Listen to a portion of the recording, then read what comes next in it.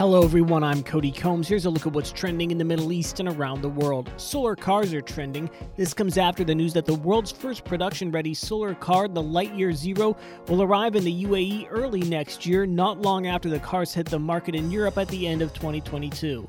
There are plans for the $244,000 cars manufactured by Lightyear to be tested and sold in the Middle East with the promise of being able to drive for months without requiring a charge. The Dutch company teamed up with Sharjah Research, Technology and Innovation Park with plans to perhaps set up an office in the emirate after it taps the investment appetite in the region.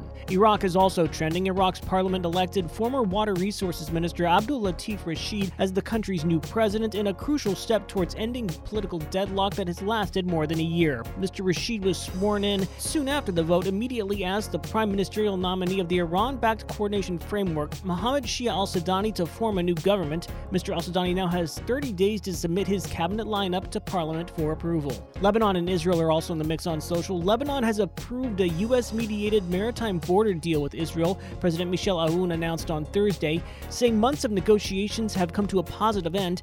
Lebanon and Israel both claim about 860 square kilometers of the Mediterranean Sea that are home to offshore gas fields.